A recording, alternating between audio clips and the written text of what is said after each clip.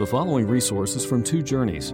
Two Journeys exists to help Christians make progress in the two journeys of the Christian life, the internal journey of sanctification and the external journey of gospel advancement. We do this by exporting biblical teaching for the good of Christ's church and for the glory of God. Please visit twojourneys.org for more resources. At the center of the universe, both visible and invisible, there is a throne. And seated on that throne is Almighty God. And if you had the privilege that the Apostle John did in Revelation 4 of hearing a command, come up here and I will show you. What you would see is you would see that throne with everything centered around that throne.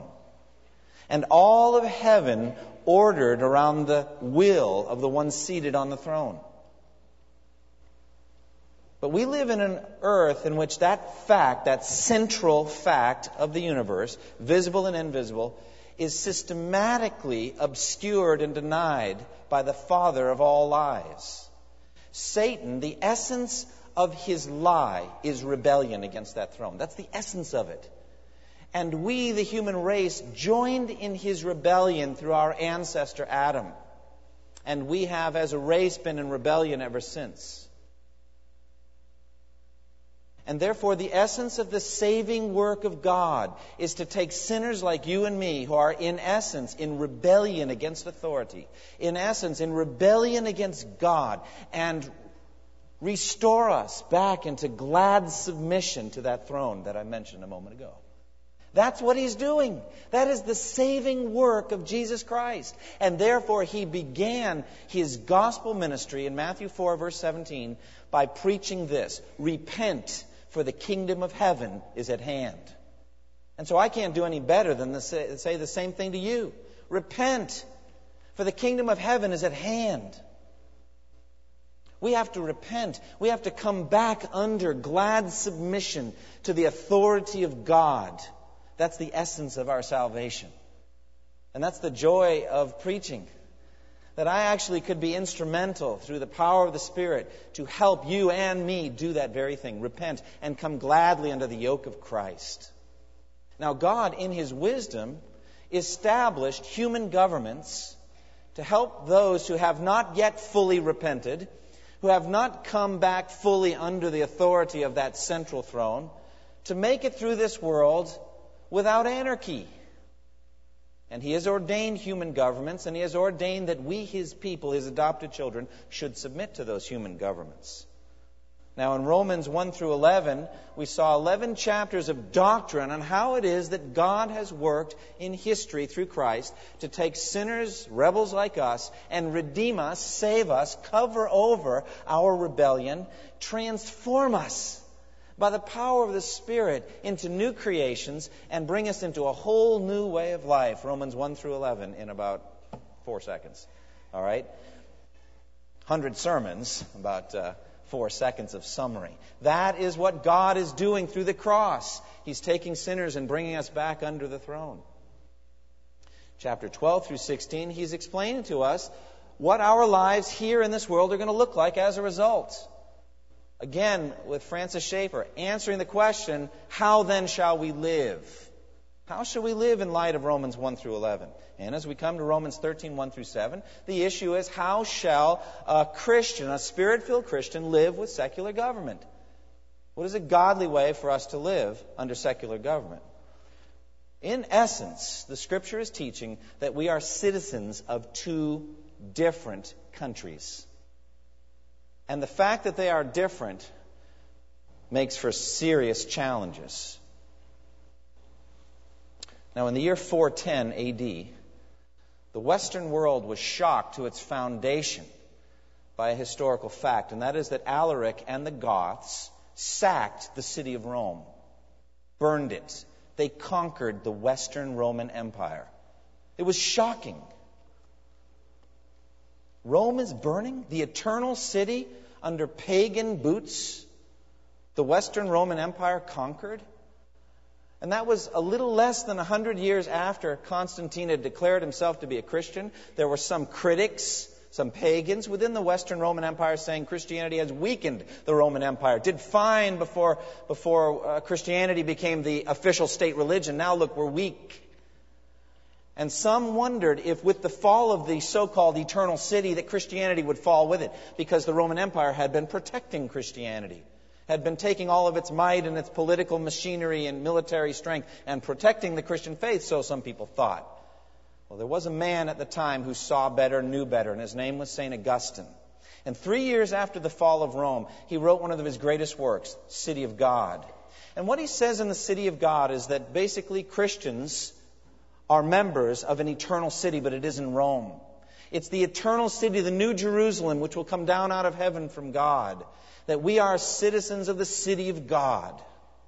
But we are also citizens of another city, the city of man. And the city of man is represented by the rise and fall of one human government after another, characterized by wars and rumors of wars and good kings and bad kings and all kinds of politics and machinery and all of that. That's the city of man.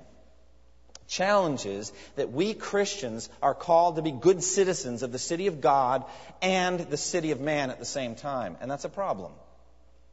Because the city of man is made up of sinners who rule and reign sometimes very unjustly. And we are led to a problem. Now, this dual citizenship that we're talking about is clearly established in the life of the Apostle Paul. Paul was a Roman citizen. And he claimed that status again and again, consistently claimed to be a Roman citizen, for that's what he was. And he used it at key times. For example, in Acts 22, he was being stretched out to be flogged by some Roman soldiers. And he mentioned to one of them, is it lawful for you to flog a Roman citizen who hasn't even been tried and found guilty yet? Shock. So they went and got the Roman commander, and he hurried immediately to Paul. And the commander went to Paul and says, tell me, are you a Roman citizen? Yes, I am, he answered. The commander said, I had to pay a big price for my citizenship, but I was born a citizen, said Paul. Roman citizen. But yet Paul says to the residents of Philippi, who are Christians, who just by the fact that they were members of the city of Philippi were also themselves Roman citizens, he said, our citizenship, Philippians 3:20, is in heaven.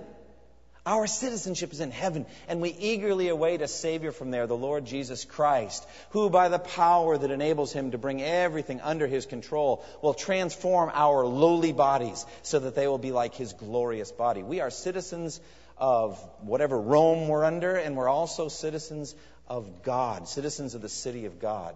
Now, that dual citizenship is going to bring us into some problems. And those issues, those ethical questions, have plagued and troubled brothers and sisters in Christ for 20 centuries. Now you have in your outline there 6 ethical questions. As I kept writing and writing and writing on this sermon, and we passed the 20-page mark, I said, now that's too much, all right? Because each one of those 6 ethical questions is the source of book after book after book. And so therefore we're going to have to do it in 2 weeks, not just this 1 week, but next week. And even then it will not be enough. We're going to talk about how we can be good citizens of the city of God and at the same time good citizens of the city of man. We're going to ask some questions. Right in our text, we're going to ask questions, is it lawful or right for Christians to pay taxes to a pagan government? Especially if we have a sense that that government's going to use our tax money for immoral things. What should we do about that? Right in our text. We'll look at that today. We're also going to start the first of those 6 ethical questions today. The others will remain till next week. Are there limits to the obedience that Paul commands to secular government? Is submission to government absolute, or are there limits to it? Next week, we're going to look at these. Are there limits to opposition to secular government? For example, is armed revolt against a lawfully ordained government ever permissible? We're going to talk about capital punishment. Is it right for human government to take human life? We're going to talk about Christians participating in government. How much and in what manner may Christians or ought Christians to participate in government? And what about persecuted Christians? What should Christians do concerning the persecution of Christians by government, either in our country or in other countries? What's our responsibility there? And then this one question that has plagued so many, the issue of Christians in war. Is it right for Christians to be involved in war? Should we follow the dictates of our government if we're drafted or called to go fight for our country, etc.? As citizens of a higher country, are we to obey that call? We'll talk about that next week. Now, we're not going to answer every single question. We're not going to solve every riddle that will rise in your mind. What then is our purpose? Well, to bring some clarity to these issues, and specifically, more than anything, to make you yearn and long for the day when Jesus Christ himself will set up his throne and God's will be done on earth as it is in heaven. Amen? And I am yearning for that. And yes, to try to bring some insight and some truth to each of these ethical questions. My desire is that you would gladly, happily submit to whatever authority God has established. To do it with delight and joy as far as you are able. But to have the wisdom to know when you are no longer able. When government, for example, has crossed the line and is now compelling you to do something that will violate Scripture. Or forbidding you to do something that God has commanded you to do. To know how to say no.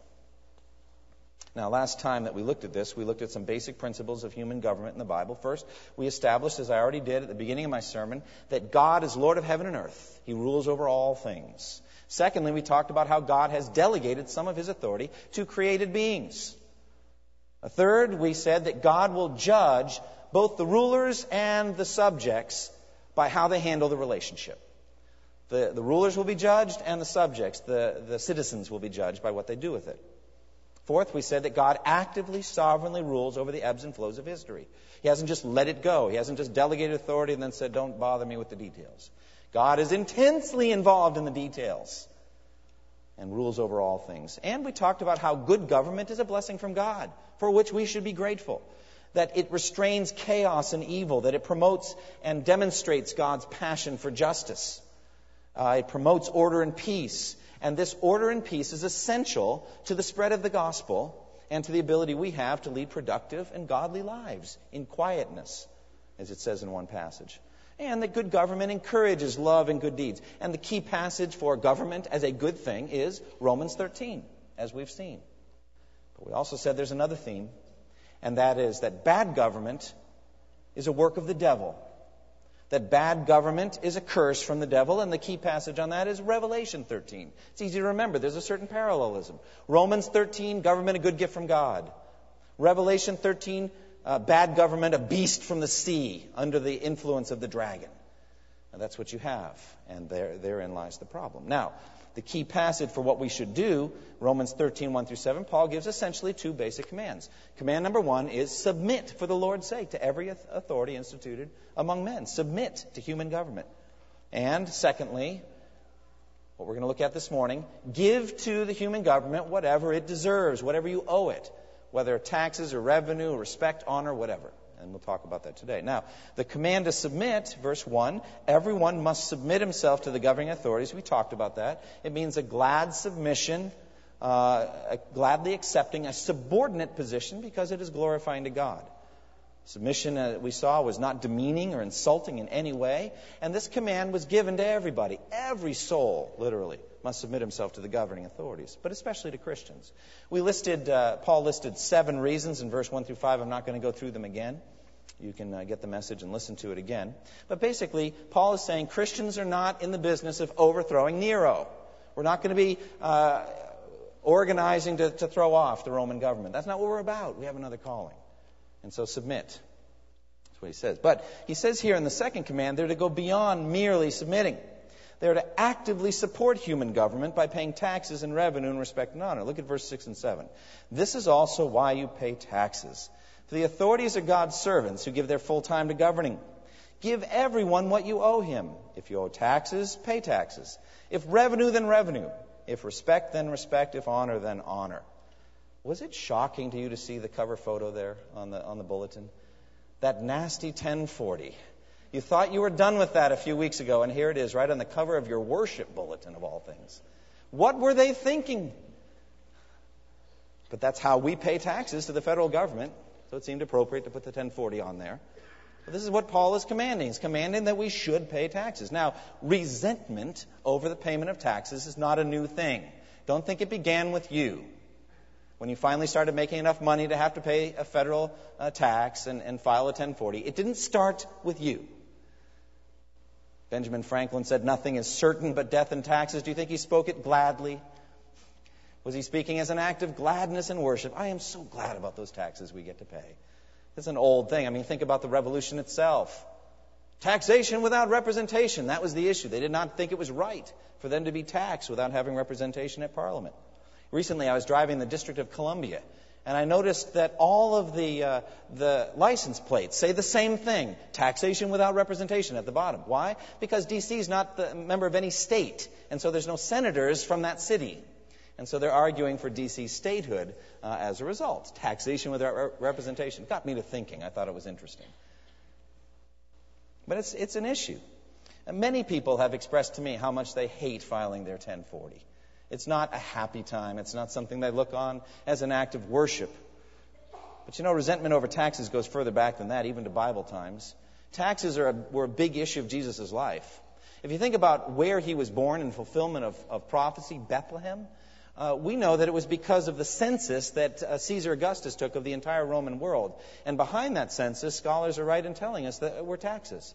So that the people would pay the tax, and also so that they would have a sense of the population mass in each area, so they'd know how many troops to put, the legions, how to distribute the legions. But it was about taxes. And so because of taxes, Jesus was born in Bethlehem in Judea. But then in Jesus' ministry was a major feature. You know, tax collectors were among the most hated people that Jesus ever ministered to. Everybody hated the tax collectors. Tax collectors were Jews who had gone over to the Roman side and were benefiting from the Roman occupation by collecting taxes and, with the might of the Roman authority and military strength behind them, sometimes, read every day, collecting more taxes than they really needed to collect. And so they were filthy rich and very hated by the people. Moreover, they were in constant conversation with Gentiles, eating and drinking with them and going in their houses and breaking all the kosher rules and all this kind of thing. They were just ritually unclean all the time. And so tax collectors were the epitome of evil people to most Jews. Zealots hated the Romans, hated the tax collectors, hated the payment of tax, and would have at any moment organized themselves, and actually frequently did around that time, organize themselves to fight the Romans. Isn't it amazing how one of Jesus' disciples was Matthew the tax collector and another was Simon the Zealot?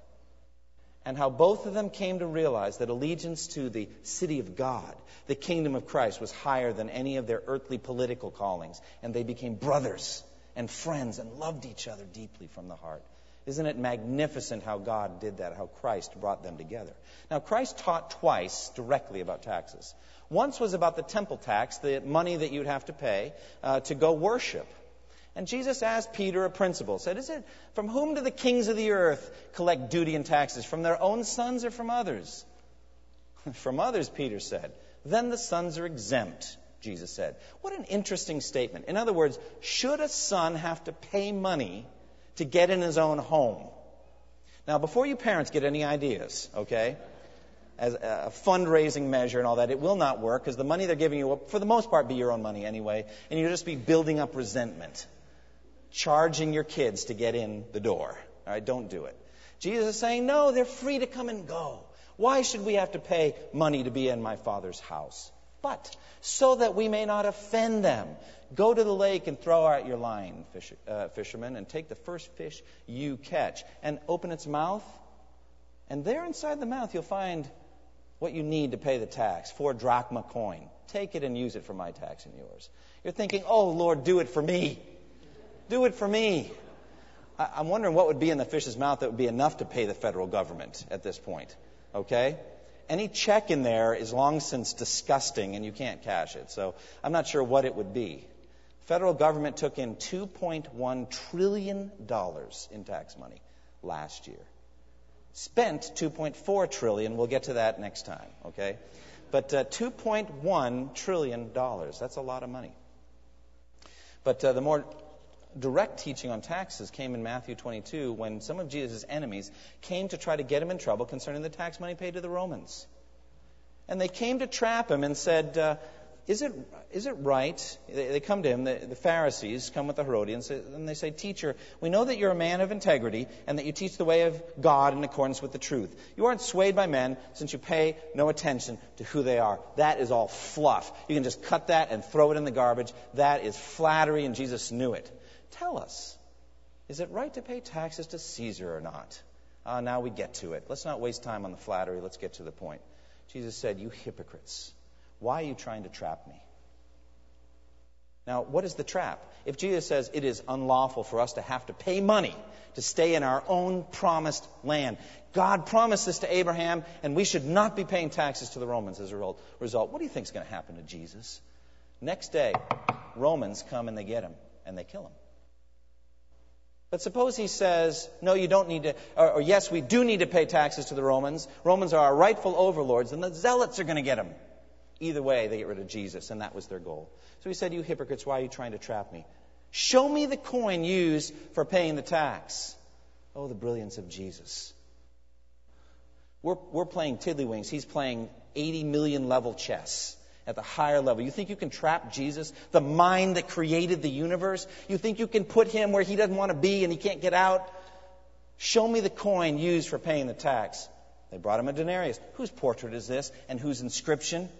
Caesar's, they said. Then give it to him. It's his. But I tell you, give to God what is God's. Oh, they were amazed. What are we going to do with that?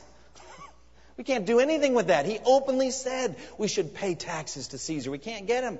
But then he says we should give to God what is God's. And what are the zealots going to say about that, other than hopefully to be humbled to know they're not giving to God everything he deserves? Oh, what an answer. That is the backdrop of Paul's command here in Romans 13, 6 and 7. Yes, you should pay taxes. And Paul's reasoning here in verse 6, he said, this is also why you pay taxes. For the authorities are God's servants.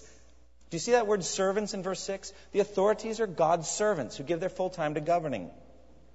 Literally, God's ministers. Like a minister of the gospel, Paul uses the exact same word. In Romans 15:16, Paul there calls himself a minister of Christ Jesus to the Gentiles with the priestly duty of proclaiming the gospel of God. He uses the exact same word for the government official. He's a minister of God with the priestly duty of keeping society together. It's just a different calling, he says. Very high view here. And therefore the taxes you pay, as you render to Caesar what's Caesar's, enables that servant of God to do his work. They must be supported financially because they give their full time to governing, and so they have to be supported. So pay them the taxes. Now, some Christians might have objected to paying taxes to a pagan empire and a wicked ruler like Nero. They might say, why should we take God's money and give it in support to a wicked empire like that, to help advance a wicked anti-Christian empire? They might have struggled with that. Does God really expect us to contribute financially to that? His answer is yes. That's your responsibility. It's his responsibility what he does with it. And he'll stand accountable for what he does. But you must pay that tax. Christians struggle with that.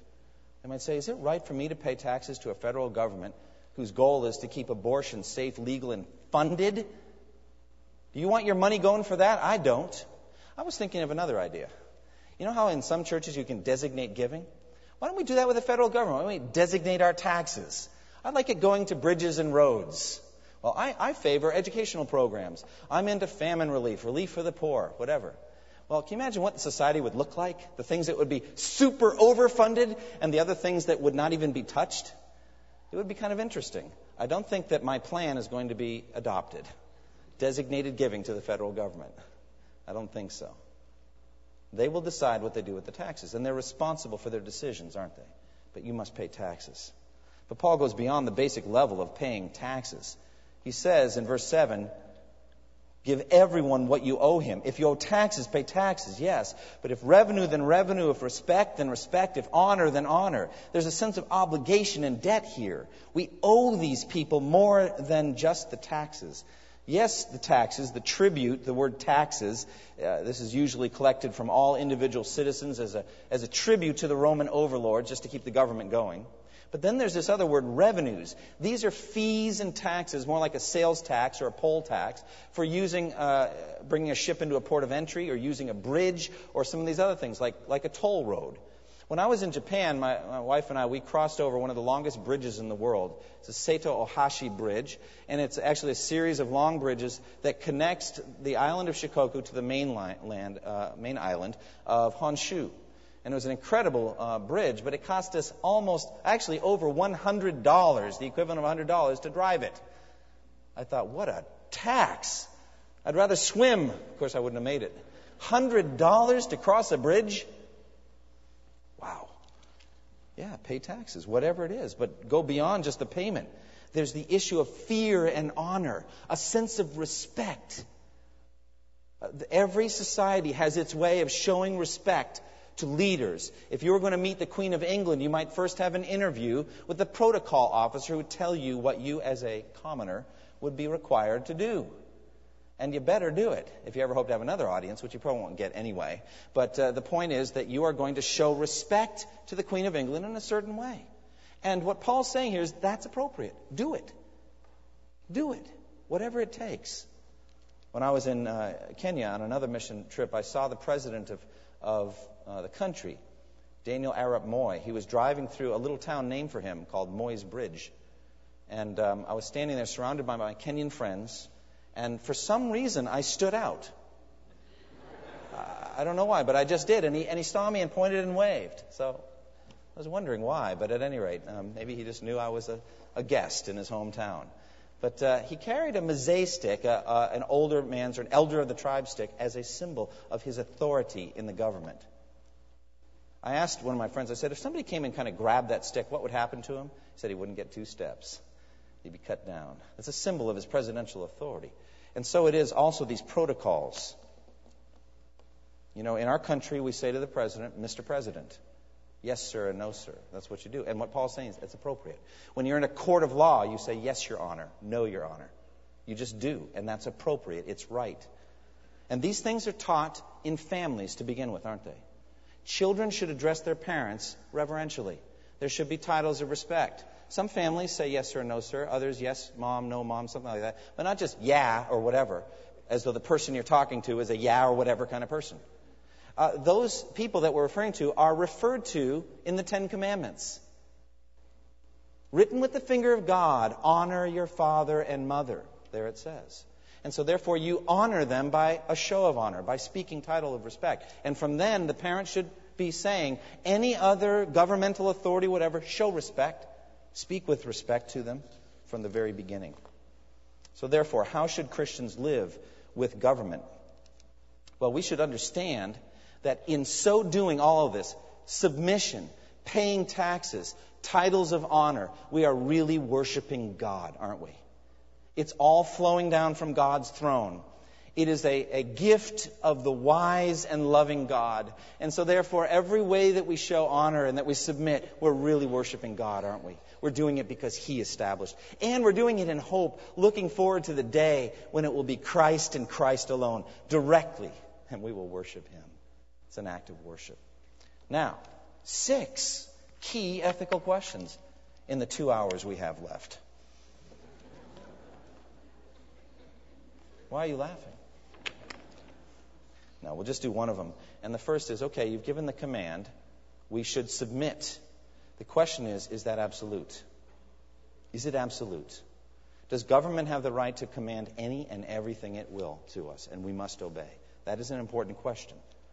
Some Christians have taken Romans 13 as a requirement for unquestioning submission to human government. Others have taken the submission quite far. For example, Martin Luther did, German reformer. During the peasant revolt of 1525, when the peasants who had legitimate grievances against their medieval overlords and who were legitimately right in bringing these grievances to the attention of their lords were not receiving any proper response and decided to revolt, the peasant revolt of 1525. They thought that they would get support from Luther. Oh, how bitterly disappointed they were when Luther wrote one of his most vicious tracts ever, 1525, against the murderous and thieving hordes of peasants. That's not looking good if you're a peasant reading that and say, I don't think that's looking good. You open it up and you read, and he says to the princes and nobles that they should crush, kill, and destroy these rebellious peasants. And his basic argumentation was they were rebelling against what God had ordained. God ordained authority. Well, the German sense of duty and submission to authority is a very strong national trait. They have a very strong sense of a chain of command. And we saw in the time of Hitler and the Nazis the extreme form of this. As the Nazis took over the Protestant church in Germany and made it its whipped pup, with the exception of some courageous pastors who formed the confessing church, and Dietrich Bonhoeffer was one of those, and were willing to pay the price for rebellion against Nazi domination over the church. But they argued Romans 13, Romans 13, Romans 13. This question of the limits of Christian submission to government is really an old one, and the Bible has much to say about it. Peter and John were commanded by the Sanhedrin. They were given a very clear command by the Sanhedrin to stop preaching Christ and his resurrection. And their answer, Peter and John's answer, in my opinion, stands for all time as a limit to Christian submission to government, a limit to it. In Acts 4:18 and 19, they called them in again and commanded them not to speak or teach at all in the name of Jesus. But Peter and John replied, "Judge for yourselves whether it is right in God's sight to obey you rather than God, for we cannot help speaking about what we have seen and heard." All right, now, what's the key, though? Judge for yourselves whether it is right in God's sight to obey you rather than God. Now, that rather than is huge, isn't it? You have to discern, are you forced to disobey God by this government injunction? Are you being forced to do something that violates your conscience? Or are you being forbidden to do something that God's commanded you to do? Now, that's the issue. Later on in Acts, the same issue comes up again. They call them back in, say, "We noticed you're not obeying the command we gave you earlier." Well, they could say, "We already told you." And they did tell them again in Acts chapter 5. Having brought the apostles, they made them appear before the Sanhedrin to be questioned by the high priest. "We gave you strict orders not to teach in this name," he said, "and yet you have filled Jerusalem with your teaching, and you are determined to make us guilty of this man's blood." Peter and the other apostles replied, "We must obey God rather than men." Again, rather than. When the government forces you to violate your conscience, compelling you to do something that you know will break one of God's commandments, or when the government forbids you to do something God has commanded you to do, you must say no. There's a limit to obedience, a limit to what the government can do with us. And it goes even into the Old Testament. The Hebrew midwives were blessed by God by after disobeying Pharaoh's command to kill all the boy babies. They were blessed by God for that. And the book of Daniel gives us actually repeated examples of godly people who refused to obey an ungodly command and yet maintained a stance of submission to the government. Daniel and his friends would not eat the defiled food in chapter 1, but they asked permission not to eat the defiled food. In Daniel chapter 3, Shadrach, Meshach, and Abednego will not bow down to Nebuchadnezzar's gold statue. They're thrown in the fiery furnace. But God rescues them. And then Nebuchadnezzar comes and gives them a lawful command. "Shadrach, Meshach, and Abednego, servants of the Most High God, come out, come here." Now, I've thought before they should have said, "Come in and get us." Deal with that right now. Of course, that's me speaking because I'm kind of rebellious at heart, and Shadrach, Meshach, and Abednego were not. They said, "Yes, King," and they came out. They did what they were told. It was a lawful command. Come out. All right. That doesn't violate my conscience. Bowing down does. You see the distinction. There's a difference. And then later, Daniel refused to obey the unjust command or prohibition against prayer. He was prohibited from praying to God.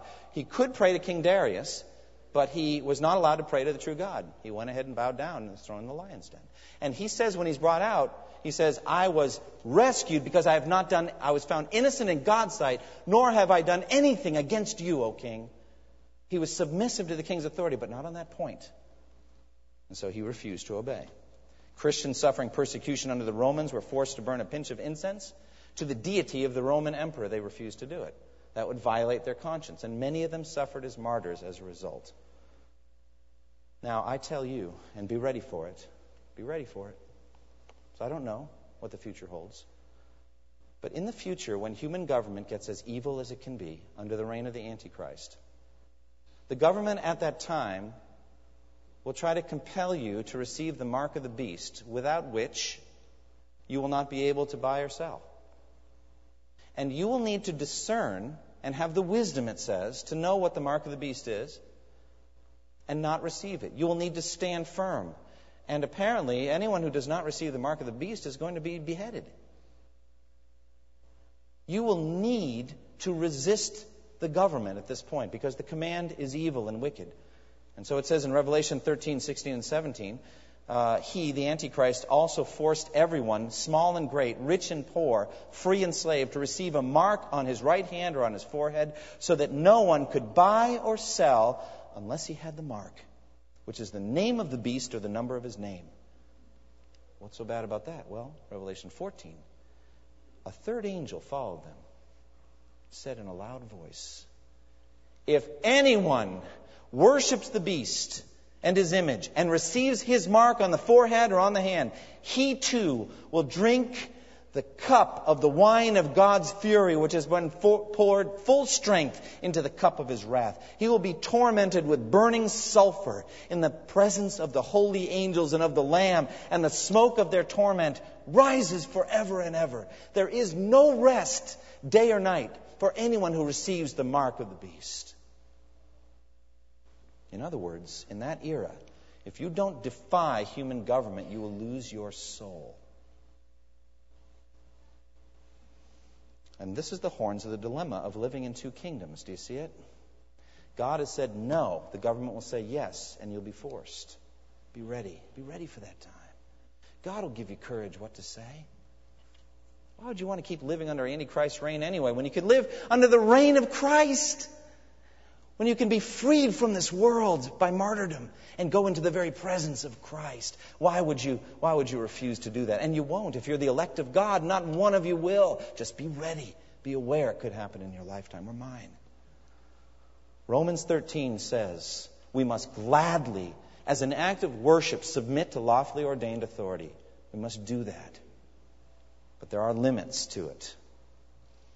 Now, what application can we take from this? Well, I would urge you to find the points inside you in which you are chafing under human authority and government and work on them. Humble yourself. I had an experience this past week. I went to Louisville to a great conference, had a great time, until I got to the Louisville airport. And here I am. You know, you preach on something, and within a week or two, you're facing it. And there I was at the checkpoint thing again, taking my shoes off, dumping out my bag, spilling stuff on the ground, getting out my laptop, taking my belt off, hoping that I didn't need it for the next minute or so. I didn't. Everything was fine. But it's very disturbing, fluttering time, and you got 10 people behind you, and I'm kind of a people pleaser. I want to just get through it as quickly as possible. And there on the other side is a guy who looked like he'd come straight from the Marines or something. 6'2", crew cut, looking kind of beyond me, over my shoulder. "Step forward, sir." It's kind of disturbing. Well, I had put my boarding pass and my driver's license in my breast pocket here for safekeeping. Have you ever put something for safekeeping and then you can't find it? Now, that document had already been checked 4 times. I do not exaggerate. But I stepped through the metal detector, clean as a whistle, with pure intention in my heart. And he said, "Boarding pass." And so I went down here, where I usually put it, and it wasn't there. I thought I probably just dumped it on top. So I took a step forward toward the other side of the metal detector, or the scanner thing, and he barked at me to freeze my blood. "Sir, not another step." Whoa, boy. I am not a terrorist. That's what it says in 1 John 3. The reason the world does not know us is that it did not know him. I'm not a terrorist. I'm a nice guy. Really, I am. Boy, it burned inside of me. I didn't want to be under a barked command of judgment. just stood there kind of seething, actually, a little bit, until I remembered, thank you, Lord. Oh, yes, here it is. Showed it to him. He didn't say a word, just handed it back. I said, I wanted another connection with him. I wanted to have coffee with him or something, sit down and talk to him. But instead, I felt something boiling inside me. And I have been working on it now ever since. And some of it, I think, is righteous in that I don't think we want to be barked at as an act of condemnation and all that. And if he knew me, if I were his brother or friend, he wouldn't talk to me like that, etc. But there's a reason he talks like that, and that's because of the evil in the world, and he doesn't know me. And so for me, I have to pitch all those negative feelings and say, thank you, God, for people like that. We're standing at the post and doing their job. And if I'm so dunce-headed as to not keep the thing in my hand, then that's my problem. Next time I'll do better. As an act of worship, be glad of these people that are manning these posts while there's a need. But let me tell you something. Yearn for the day when they won't be needed anymore. Yearn for it. And if I can say to you with all the love in my heart, if you're here today and you have never bowed the knee to Jesus as Savior and Lord, the barked command of that guard, that border guard, will be nothing compared to the statement that Jesus will make. Depart from me, you who are cursed, into the eternal fire prepared for the devil and his angels. Oh, dread and fear that day if you don't know Jesus.